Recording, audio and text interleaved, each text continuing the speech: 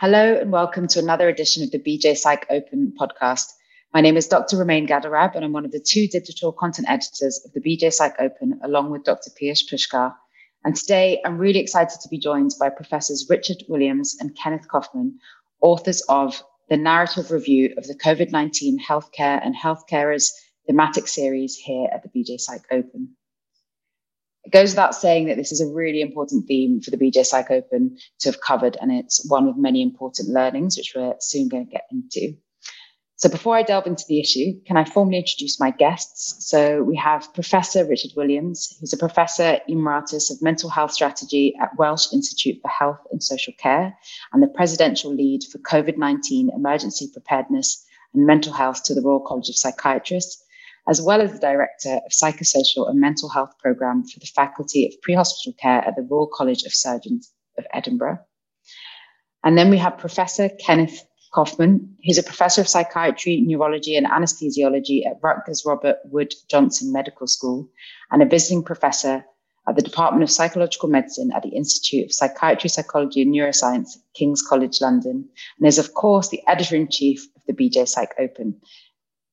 That was quite a lot there. So thank you so much to both of you for joining us today. Pleasure. It's a pleasure. So as we're all very aware, the coronavirus pandemic has and continues to have a huge impact on us individually and to our society. However, it also completely disrupted the field of research, and some areas excelled, such as the creation of a vaccine, and others suffered. So, for example, some of the research I've been working on has been put back about 2 years behind where it should be. And lots of mental health research has been cancelled altogether. And I read recently that even by the end of just 2020, that there were maybe over 200,000 coronavirus-related academic papers and preprints published. So I kind of wanted to know how it was curating this theme from a no doubt huge array of submissions and what might have been like to be an editor-in-chief during this time. Romain, to answer this, I must put it in perspective.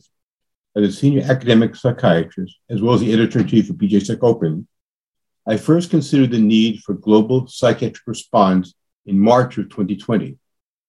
And with Eva Pitkova, Kambu, and Thomas Schultz, published an editorial in the British Journal of Psychiatry entitled A Global Needs Assessment in Times of a Global Crisis, World Psychiatry Response to the COVID-19 Pandemic.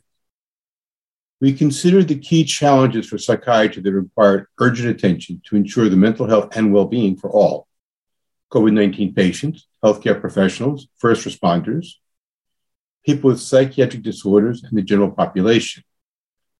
Prior to any publications regarding the psychiatric, psychosocial aspects of COVID-19, we emphasized that mental health care should be an integral component of healthcare policy and practice towards COVID-19.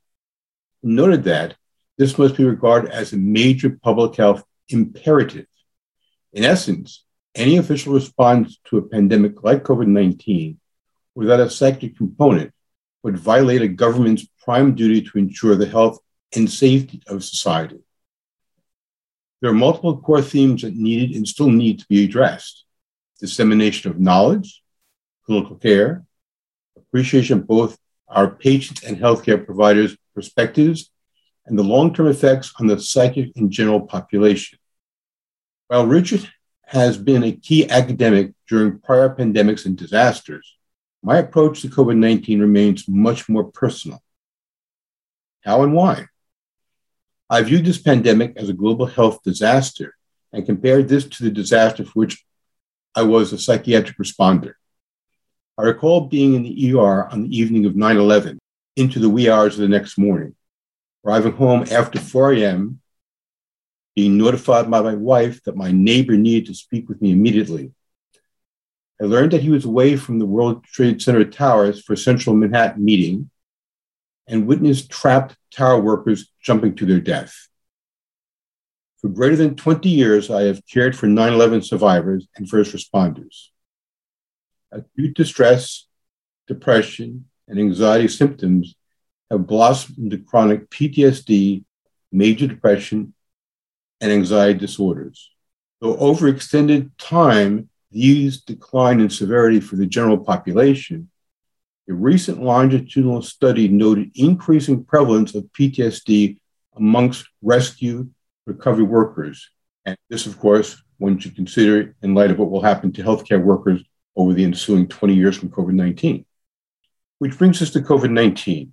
My first goal was to publish initial snapshots of early mental health responses to COVID-19.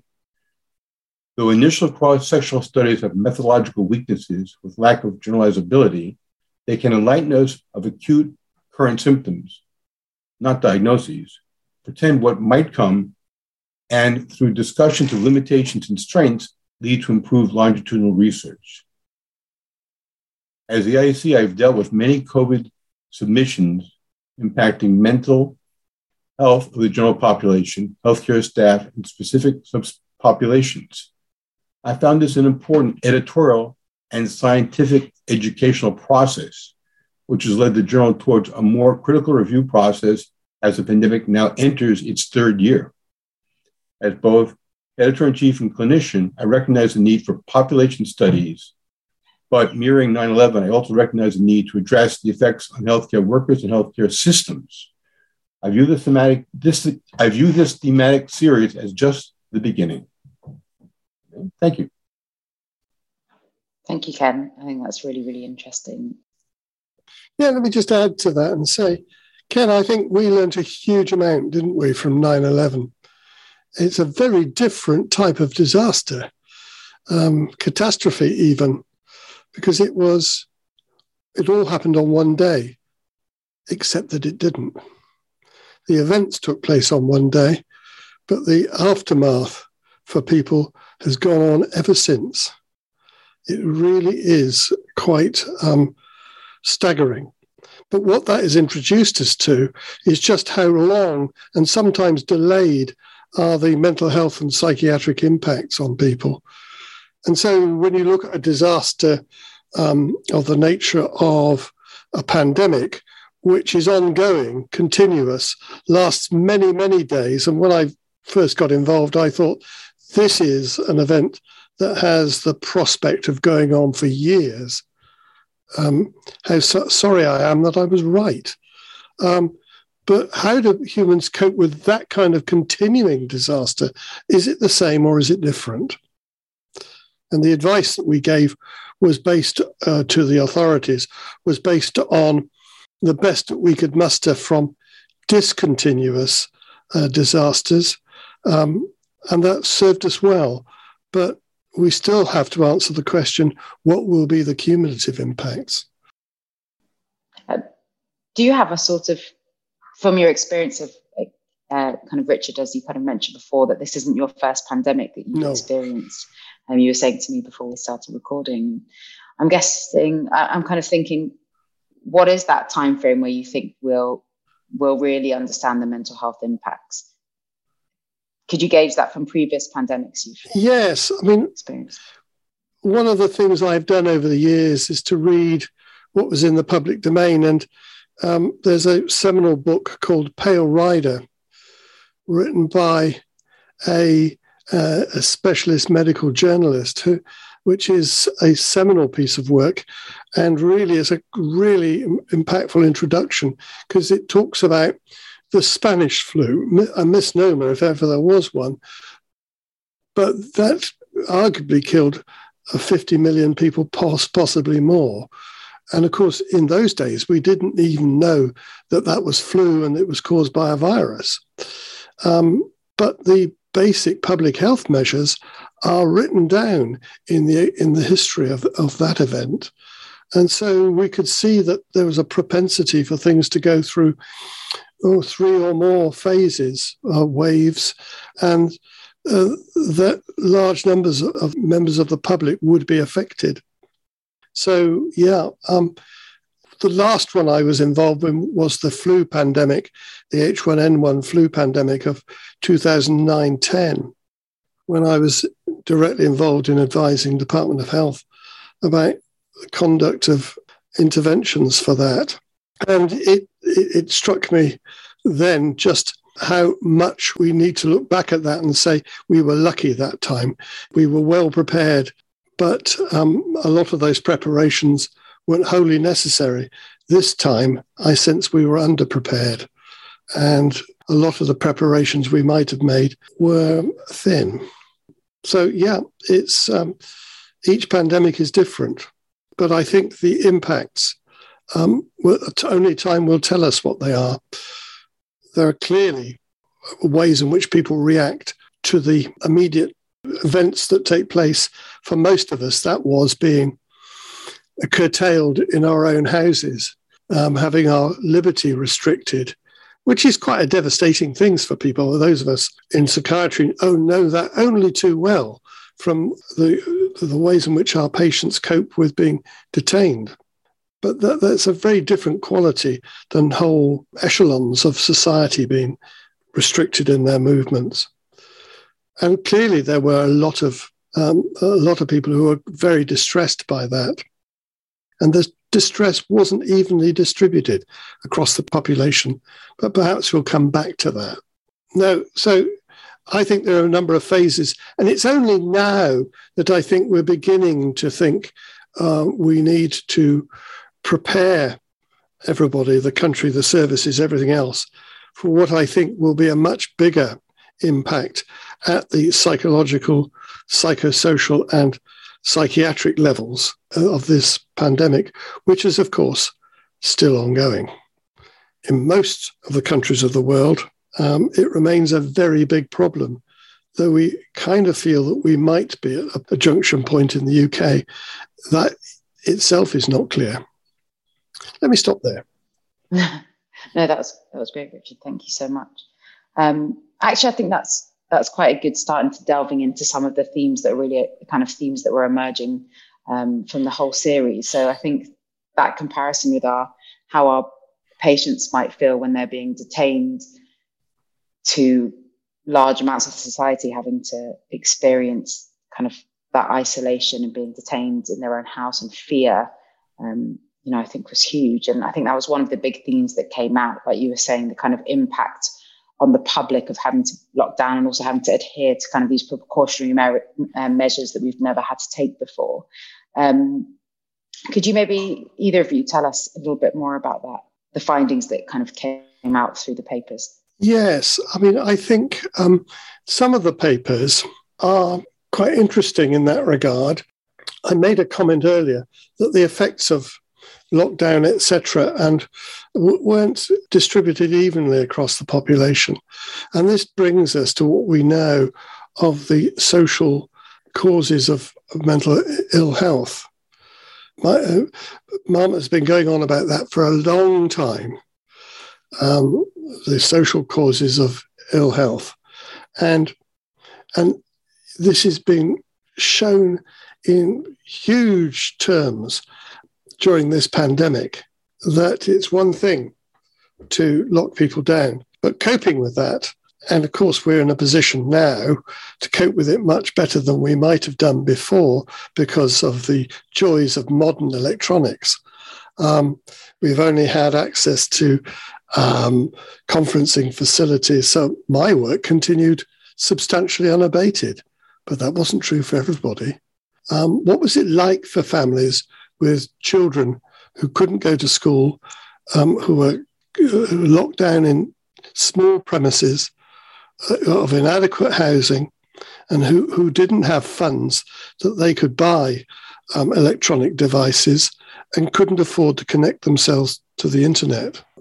That's where I think the polarization of our society has been shown up by this event in no uncertain terms. And I think those impacts, this what I call this socioeconomic trajectory of impact, has become so noticeable. And that's perhaps one of the, I hesitate to say good things, but if you understand what I mean, there is a side to this pandemic which it's brought us face to face with some of the realities. We've had to face the different circumstances that people from ethnic minority backgrounds have faced, children from more deprived families have faced. And it really is a huge, huge learning point that we can't eclipse. So in one sense, I think we've learned so much. But we've also seen huge goodness from people. In my own area in Bristol, where I live, we've watched people rally around charities, individual people who've collected materials together, used computers, refurbished them, provided free of charge access to the internet. So what we've also seen, a really grand side to some people. And I don't think we should forget that. We need to put the whole thing in perspective, in my view. People are more good than bad, in my experience. And people, by that I mean that people are more altruistic and giving and supporting of each other than they are necessarily selfish. And that's a quality that we've got to learn to exploit and develop, it seems to me, in modern society. Richard, when you comment on the social trajectory, the issue that comes to mind is the fact that we're really dealing with policy issues over time. We are. It's critical that you raise this issue, and it's unfortunate, but it's too obvious that it's there. But this actually makes us ask the basic question: what policies will change over time, both quickly and over an extended period of time? Are we willing to do that? Yeah, I think we as psychiatrists probably bump as much as any other specialties, perhaps possibly and arguably more than some specialties, into the small p politics of healthcare, of society, and all these things. It's something we can't ignore. It's there, and we have I think, an important responsibility to speak out about some of these matters, which is why I was very keen that we included these social trajectory issues in the narrative review. Because I think if we only just underline what so many other people have researched, we are acting as a potent source of dissemination of that kind of knowledge. But maybe we need to go further than that. It's the sort of dilemma that faces psychiatrists in all sorts of arenas of their work, is it not? But, I mean, I've spent a lot of my time during the pandemic working with the people at the front line, people in intensive care units and people who can't say no. They are in accident and emergency departments. They're in pre-hospital specialist medical care. And although it's thought of as glamorous of turning up in a fast car or a helicopter or something, it's not that glamorous when you get down to what you face. And helping those people to cope with the ghastly situations we've faced of stacking ambulances at the doors of hospitals and things like that, I've seen as an important part of the ethic that I've kind of taken on here. But, you know, I think there's a social side to a lot of what we do. There's a policy side. And I don't think we should be too scared of recognizing those things. Mm-hmm. And sorry if this question's going a bit off piece, but to many of the psychiatrists, psychologists, and other people listening to this podcast, what are things they can maybe do to speak out, like you were saying, or to be heard? Because it can feel difficult sometimes when you're seeing this and you're experiencing this and you're reading about it, to work out what you can do to maybe influence policy. You're 100% right.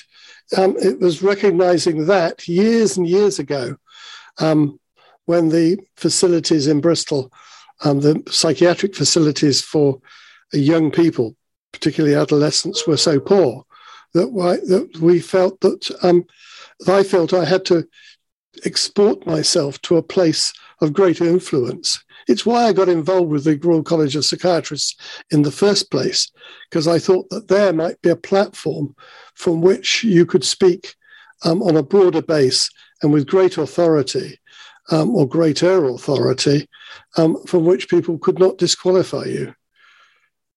Or they could, but perhaps with more difficulty than if you were just a lone voice. So maybe people need to think about what really matters to them, what it is that they've learnt from their patients and from their work that they might want to speak out about, and find vehicles for doing that in a way in which their colleagues can support and join with them. it's important. I think the group aspect of this, of having a social group to support you with some of these things, is critical. Going it alone is much more difficult. Thank you. Obviously, Ken, I appreciate you're across the water from us. Is there anything that's maybe different happening over in the US or that you'd advise? Well, unfortunately, we're probably not following the playbook that we had written years before in our pandemic books. They exist, but we didn't use them. I guess the best phrase would be, we're regretting it now. We've witnessed over time too many cases, too many deaths, as has occurred in England and other countries, significant disruption in our lives. At the same time, it shouldn't be forgotten that regardless of the issue of social trajectory and the problems with those who have deprivation, some individuals have found personal growth during the pandemic. And I think one of the papers that we published addressed such. So there are types of silver linings that can come all sorts of tragic issues. Hopefully they're going to learn from this and do better in the future. We're going to find out over time because, as Richard clearly stated, this is not going away overnight. Talked about different variants, and yet be further variants to come. And people need to be aware of that. I did before, Romain, about adherence. We need to understand what is important for us for basically society. Talked about policy before. There's both clinical ethics, there's public health ethics, but there's also political ethics. And they don't always match. But we have to do the best we can to try to get things out there so people understand what is occurring, what might be best for society on a long-term basis. Mm-hmm. There are, fortunately, different institutions which have set up large, ongoing longitudinal research programs. And hopefully from that, we will learn a lot more. But I think this will take place over time. Of course. As Richard commented about the advantages of speaking from the Royal College of Psychiatrists, I would also comment that in being involved with the journal, I get the ability to be able to see articles and try to get them disseminated, assuming the quality is appropriate. And out of that, hopefully, we'll do better things over time. And I guess as we're going to go through the rest of this podcast, we're going to realize the limitations on the original research and what needs to be done in the future. Of course. Yeah, I would love to talk about that maybe a little bit further on. I think that's such a strength of this kind of thematic issue, like you're saying, is the issue does explore things like potential mental health difficulties, shall we say, that people have had due to the COVID-19 pandemic. So post-traumatic stress disorder, some papers talking about increased levels of adjustment disorder, depression. But like you were just both alluding to, it's kind of a term that I wasn't really familiar with, thinking about this post-traumatic growth, where some people actually had positives. And obviously that wasn't for everyone, but in one study, particularly a high number of people, I think it was in Portugal, said that they experienced things like improved relationships. And I don't know if you have. I've heard people saying that they have got good things out of being corralled with their family. Maybe not everybody, but not everybody, and you can have too much of a good thing, perhaps. I'm not trying to be jesting about this, but the intensity of relationships, I think, is an interesting feature in this. Often our relationships are not intense enough and therefore not satisfying, but equally they can be over demanding of us. But so it'd be interesting to revisit those families again several years on to see whether they would still claim post-traumatic growth. The interesting thing from my looking at post-traumatic growth over the years, and it first really flowered in my imagination in discussions with a Spanish colleague back in about 2010. I had a lengthy conversation with the man I'm thinking of. And it seems to me that, we've underestimated this as an occurrence, but it's not independent of the suffering that people have. That the more stimulated people that are by distress, by symptoms of possible mental disorders, there is a kind of, you need that kind of stimulation to get the growth out of it, it occurs to me. And the two are often intertwined. If you're too provoked by symptoms, then that kind of post-traumatic growth doesn't occur in my experience.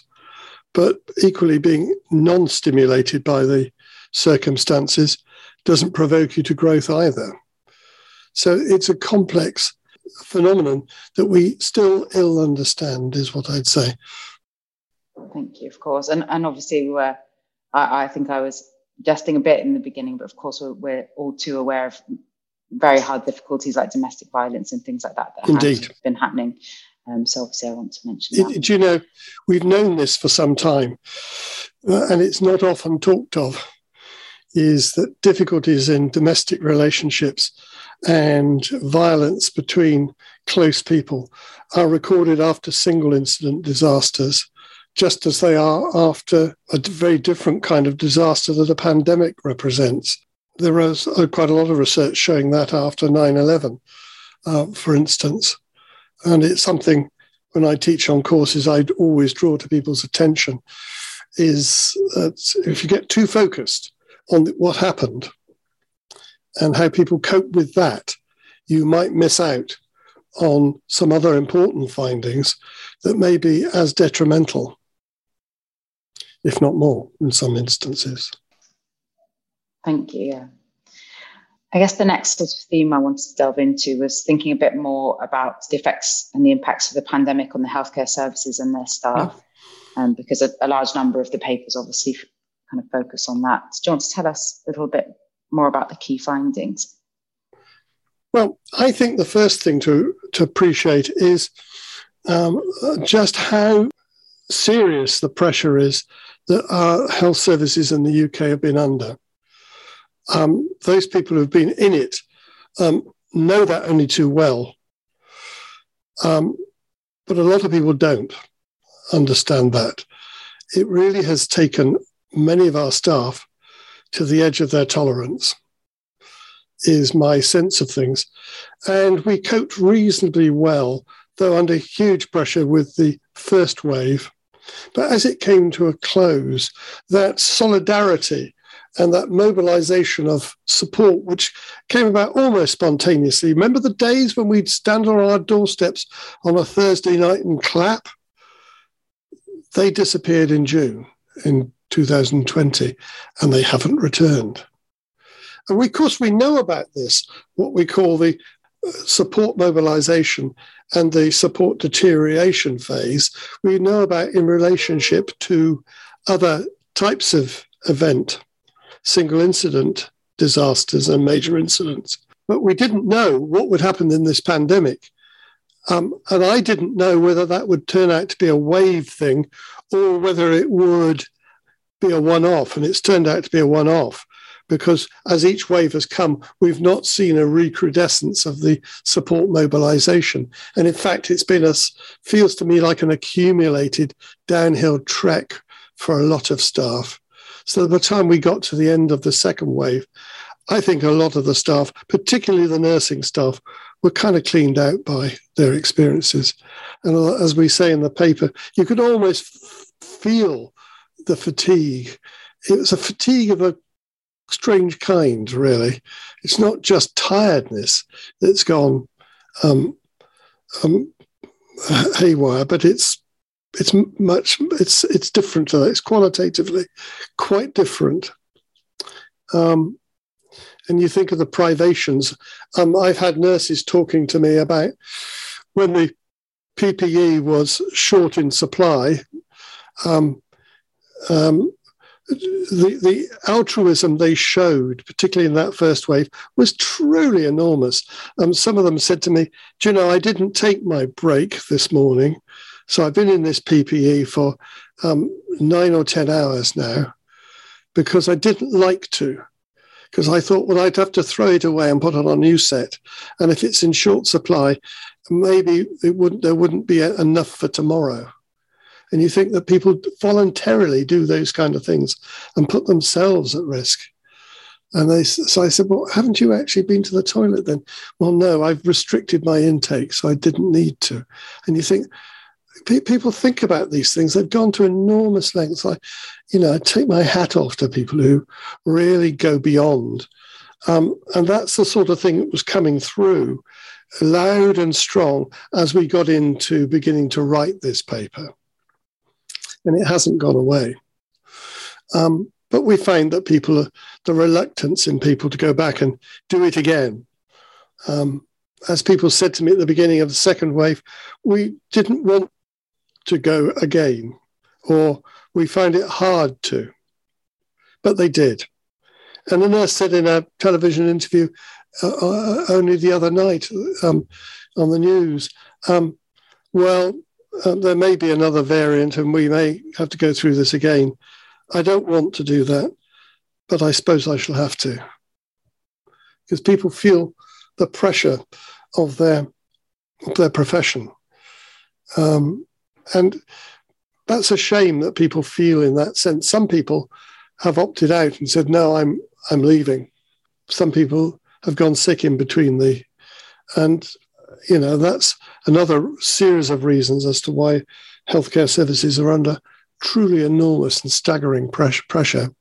And I think we need to talk about these things because, A, we need politicians and managers to understand just what it's like to be involved, but we also need the public to understand and to forgive us for our shortcomings, which aren't really shortcomings at all, in my view.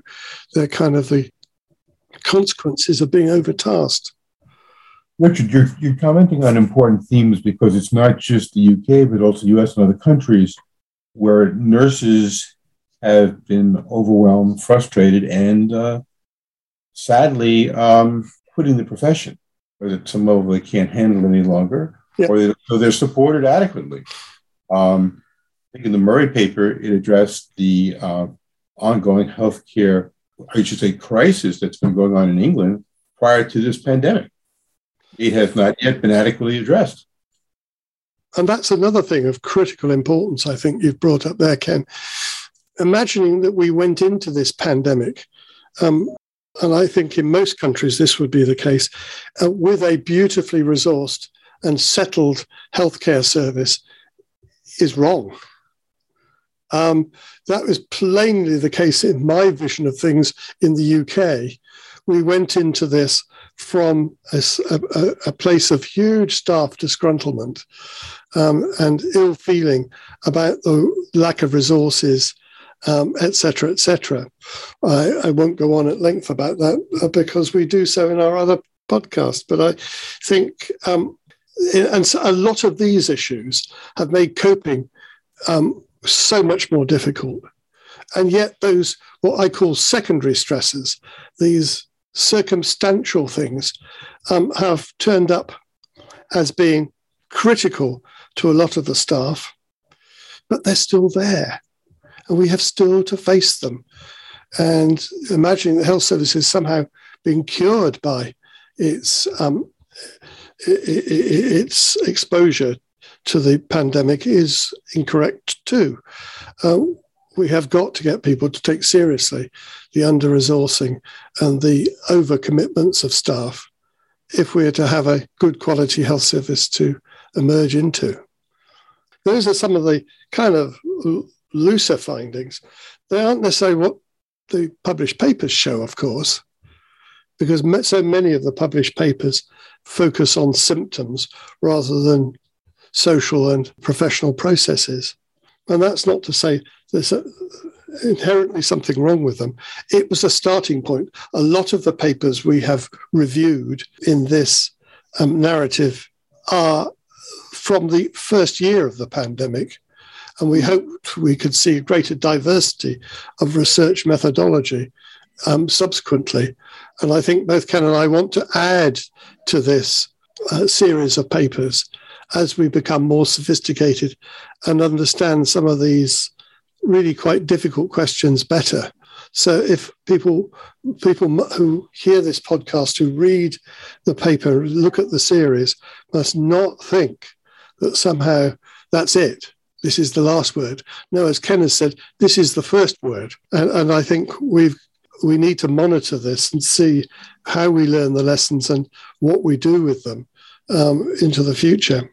I don't know if that's kind of helpful, but, people can read the paper and they can, our narrative review, and they can look at the papers that are summarized in it and glean their own findings. I think that's probably better.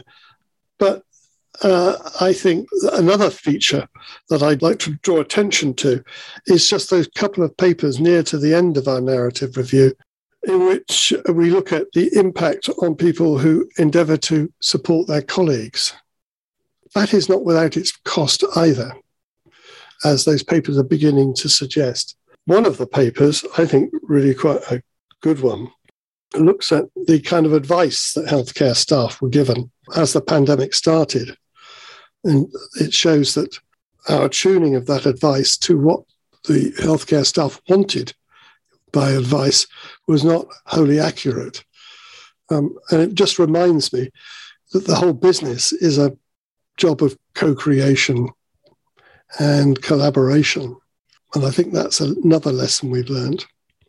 But we also need to protect people who volunteer themselves to work with their colleagues and to ensure that they're supported as well. So who cares for the carers, I think, is a very important question that comes out of this. And maybe that's something that ought to have been there all along. But certainly this pandemic allows us to focus on that a bit more than perhaps we might otherwise. Do you have thoughts about that, Ken? I mean, but the issue about caring for the carers is really critical, especially for psychiatrists caring for individuals who are having issues dealing with the pandemic, meaning the healthcare providers, because that's actually lacking in the United States, at least in my viewpoint. I mean, at some level, it's being done, but I don't think as much as should be. And I know that some of the colleagues I've spoken to have spent a lot of time, a lot of effort in trying to help others. And at the end of the day, they feel somehow that nobody's thinking about them. It's sad when you hear somebody say that, but that's there. There's another point to mention that we don't have papers about, but ought to be considered, and that is in the process of this pandemic, we've put off healthcare for many of our normal services. And by so doing, we've disrupted the morbidity and mortality from those illnesses. And because of such, this will impact the mental being, perhaps psychic status of individuals and of families. And I hope that over time, this is looked at and appropriate research is done. Yeah, I think that's a really, really important point. Thank you. Ken, I think I wanted to ask you more about some of the limitations to the research, because we do have these fabulous 22 papers that delve into so many different things around this theme of COVID-19. But what do you think some of the limitations might be at this stage? For me, and especially as an editor, this is perhaps one of the most important topics to consider. For what scientific journals publish informs not simply the scientific community, but the public, and may also have influence on policy. Thus, it's important to compare the methodologic rigor of our initial publications and compare this against what we desire as a gold standard. As noted in our narrative review for this series, there are multiple limitations which are being addressed as this journal moves forward with regards to how it views future submissions. It's important to appreciate that we have gone through many phases associated with the pandemic, with more yet to come. We've talked about already, but the initial lockdown, primary and secondary stressors, lack of PPE, high mortality rates, and then consider easing restrictions multiple ways, further variants with the current restrictions. It keeps on going. Clearly, there's a time course to these events and associated impact on both general and healthcare provider, mental health, as well as healthcare system itself. Yet the quickly published findings, as occurred with the original papers in the first year, all of the submissions had inherent limitations. Many of our initial submissions were online cross-sectional surveys. This involved convenience as opposed to cohort sampling and bias. Early studies, and even some studies that go on for a bit, have lacked control groups. Psychometric scales, not necessarily intended for specific diagnoses, were utilized, and others inferred diagnoses when they were really referring to symptoms. Some scales were not yet validated for specific countries, cultures, and languages, impacting responses.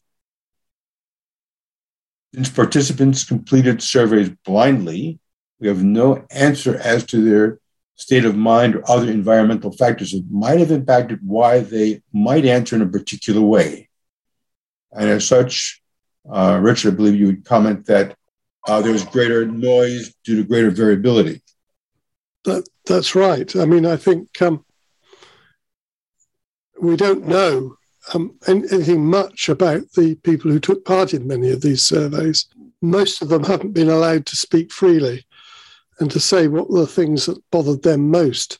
So the discourse has been controlled, if you like, by the questions asked.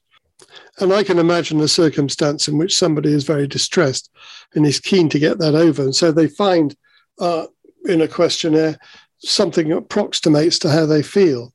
So this, to me, is a possible reason as to why questionnaire-based research tends to yield more substantial suggestions of diagnoses or possible diagnoses than does clinical research.